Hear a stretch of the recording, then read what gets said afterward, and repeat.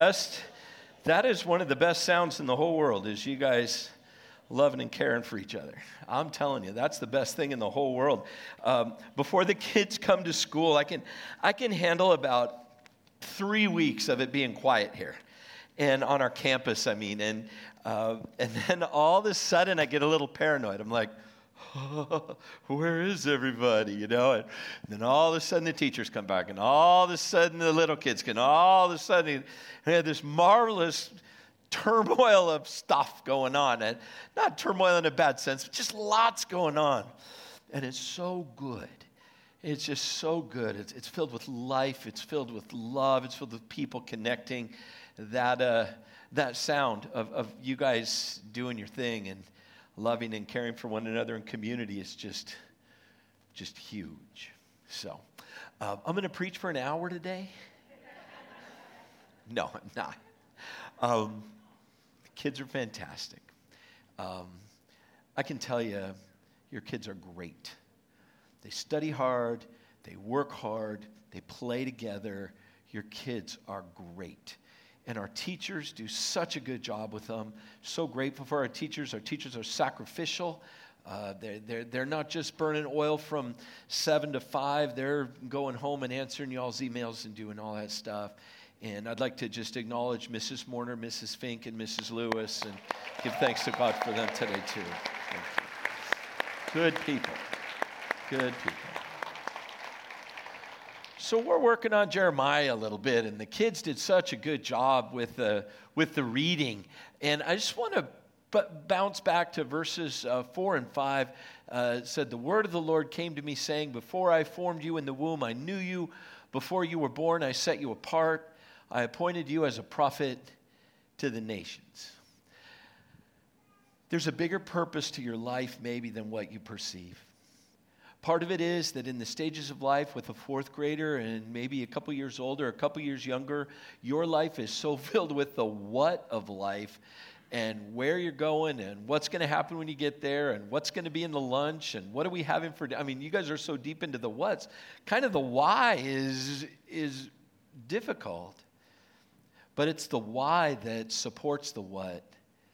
It's the why that allows you to handle things when you're fatigued and tired, when you're worn out and beat up. It's the why that says, okay, I can pack that lunch. We've got 4 Cheerios, an apple, and, it's the why. In our text today, Jeremiah gets the why. He gets the why and the what. God speaks to him and says, before you were anything, I called you. You were mine. I knew who you were. I knew what you were all about. And in that, God takes the why and elevates it. For Jeremiah and for you and me, that the crisis of meaning that's going on in our culture is thwarted and it's just decimated by Christians who have the why. We know who we are. We know what we're all about. We know what our lives and the meaning of our lives is. We know who God is. We're tied into something that's infinitely bigger than ourselves. And so it makes us resilient and strong and anti-fragile and allows us a deep, rich sense of meaning in an integrated life. I love that picture. A picture that many of you had a number of years ago where you did your pregnancy test and you went to the doctor and the doctor said, I'll kick out a few of these pictures. Here's your bambino. It's like, oh, I remember when I was a young parent, this was cutting edge technology and they gave you one little picture. You guys, they just sat like my kids had, my grandson, they just sat and ripped out 50 pictures and we're just like, oh my God. He said, Klinkenberg is beautiful in every way and brilliant and wonderful in Atlanta. God says, before you were formed in the womb, I knew you. What a marvelous blessing that is, that we are identified by God, known by God, loved by God, given purpose by God, before we even had to do one thing. What marvelous clarity there is for us in a culture of randomness and conflict and chaos. We can look and say, wait a minute, I am known by the Almighty Creator of the universe. And He works His purpose in my life. If you got the book, I'd love to see it, because I didn't get the book on my life, on everything's supposed to be. I did not get a book, a owner's manual to Tim Klinkenberg's life that said, okay, this decision, that decision, this decision, that decision. Throughout my life, I've kind of made the best guess. And when I was younger, I stepped in it a lot more. And you get a little older and you're like, well, I've made that decision. I screwed it up 35 times, but number 36, here we go, I got it. There's not a book, an owner's manual for life. There's faith in Jesus Christ. There's a greater purpose of God. But the plan of God in our lives is being worked out every day.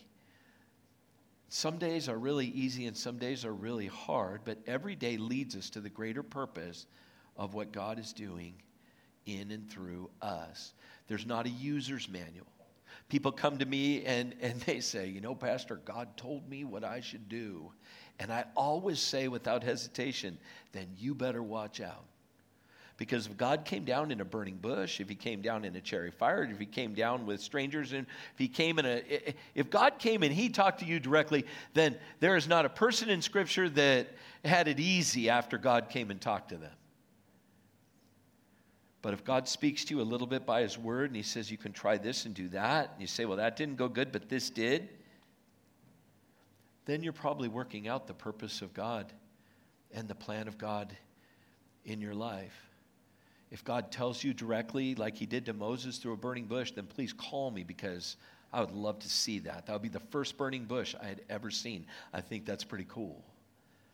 But for most of us, and almost all of us, the purpose of God is worked out quietly and humbly in our lives. And God's purpose is bigger than just me. Our culture revolves around the I and the me.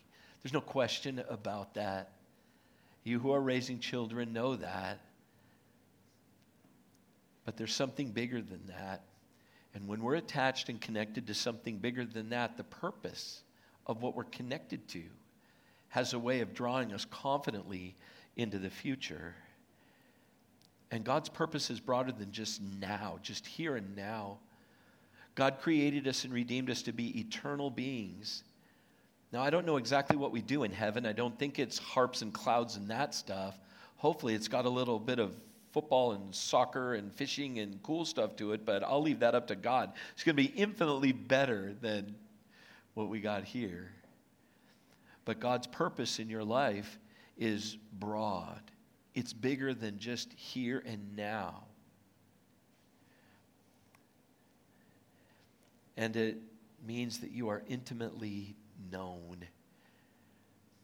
If in tackling all the what's of your life you've been worn out and kind of feel like you're alone, if you're raising a child kind of on your own, if you're struggling in those relationships and you feel like, hey, no one gets where I'm at, no one gets what my plan and the purpose of my life is, it's powerful to know that through the word and the promise of God that you are intimately known and deeply loved. And God's purpose is being worked out in your life through the love that he has for you. You are not alone. You are not abandoned. God is with you every single day of your life. And so what is that purpose? Well, here it is. If you want to write it down, here's God's plan. Here's God's purpose for humanity. From 1 Timothy chapter 2. I urge then, first of all, that petitions, prayers, intercession, and thanksgiving be made for all people, for kings and all those in authority, that we may live peaceful and quiet lives in all godliness and holiness. This is good and pleases God our Savior, who wants all people to be saved and come to a knowledge of the truth. For there is one God and one mediator between God and mankind, the man Christ Jesus, who gave himself as a ransom for all people. What's God's purpose? He raised up Jeremiah to say really hard words. Jeremiah had to go and people didn't listen. He prophesied for 20 years. People didn't listen. He wrote this scroll, all these words that God told him. He took it to the king. The king shredded it. But God's purpose worked through all of that. from 500 years before Christ to the time of Christ, when God sent his Son into the world to redeem the world so that you and me would be connected into God's purpose, so that when we move through this life and work through the planning of God day by day and bit by bit, that his purpose, that we would be saved, that would be worked out in Jesus. The children know that. Your kids, your fourth graders, they can tell you the gospel like that. If you ask them, actually, if you ask them to pray, they can all pray. I know it. I love it. I was at a gathering last week. I said, let's pray. And then I started the Lord's Prayer. And the group, is about 1,000 of them. They're like, not our fourth graders, right? We start the Lord's Prayer, and they go, Our Father. And they go, who art in heaven? Love that, right? It's God's good will that life goes on in heaven and that you're there. And we deliver that gospel to your kids every day. Every day. And I love that.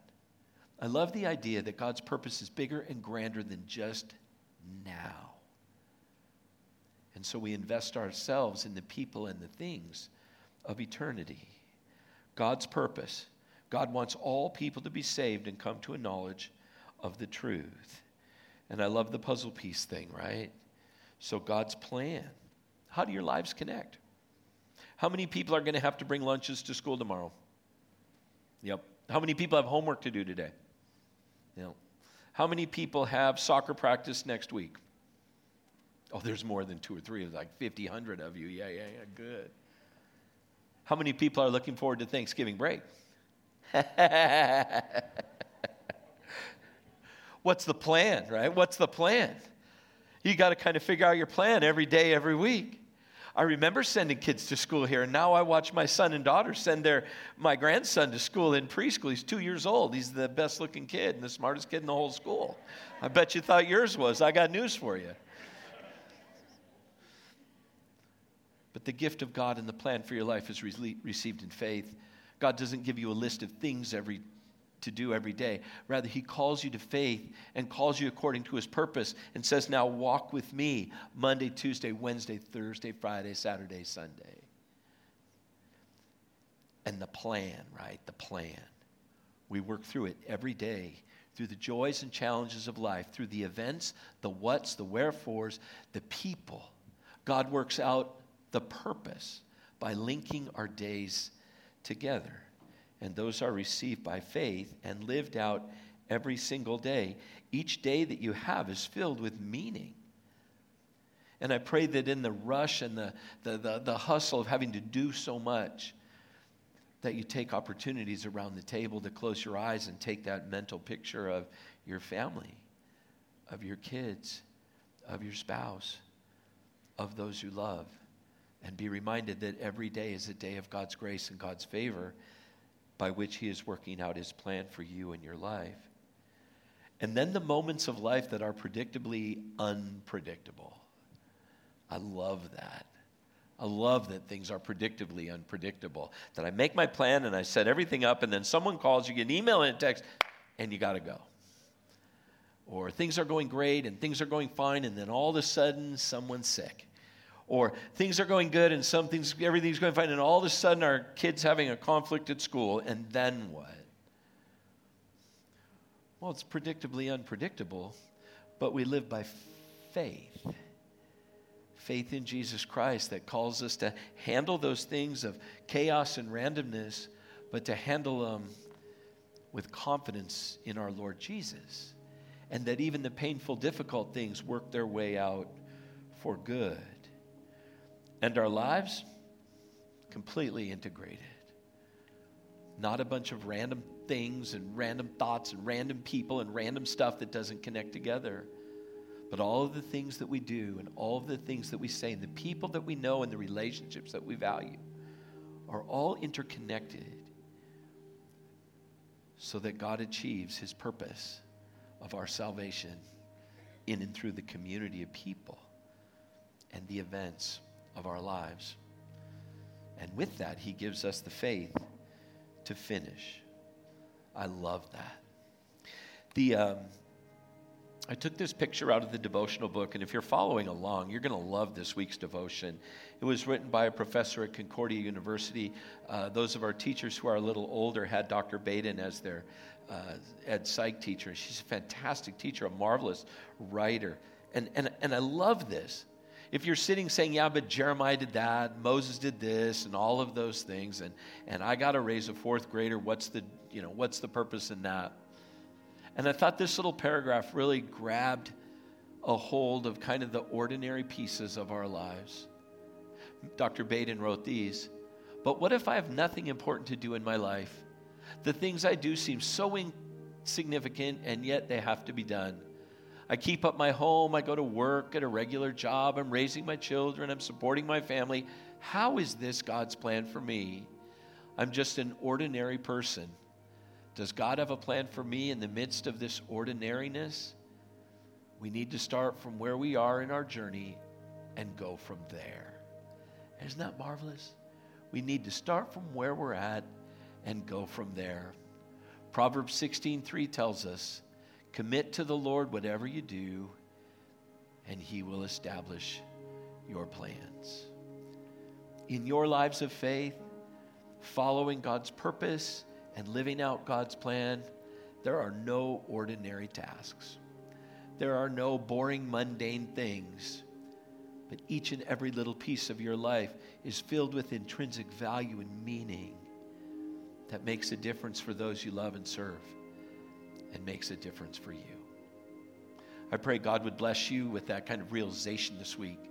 He would give you the faith to rise up, the faith to go strong, and the faith to finish as He works out His purpose in your lives. Please join me for prayer. Heavenly Father, it's so good to be together today. Thank you for the community of faithful that are here, and that you work out your purpose in our lives. I pray one day we'll all be in heaven singing and doing whatever we do in heaven. The joy of that, Lord. We look forward in faith to that. Until we're with you in eternity, grant us meaningful days.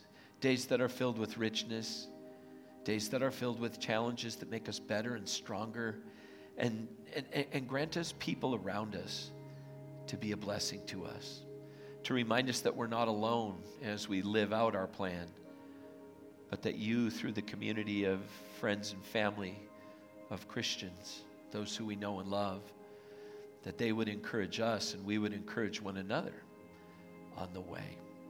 Thanks for this morning, for the blessing it is to be here, for the words of the children, for the band, for the parents, for just being, Lord, out of the what for a little bit, and being immersed in the why of your great love for us. These things we pray in Jesus' name.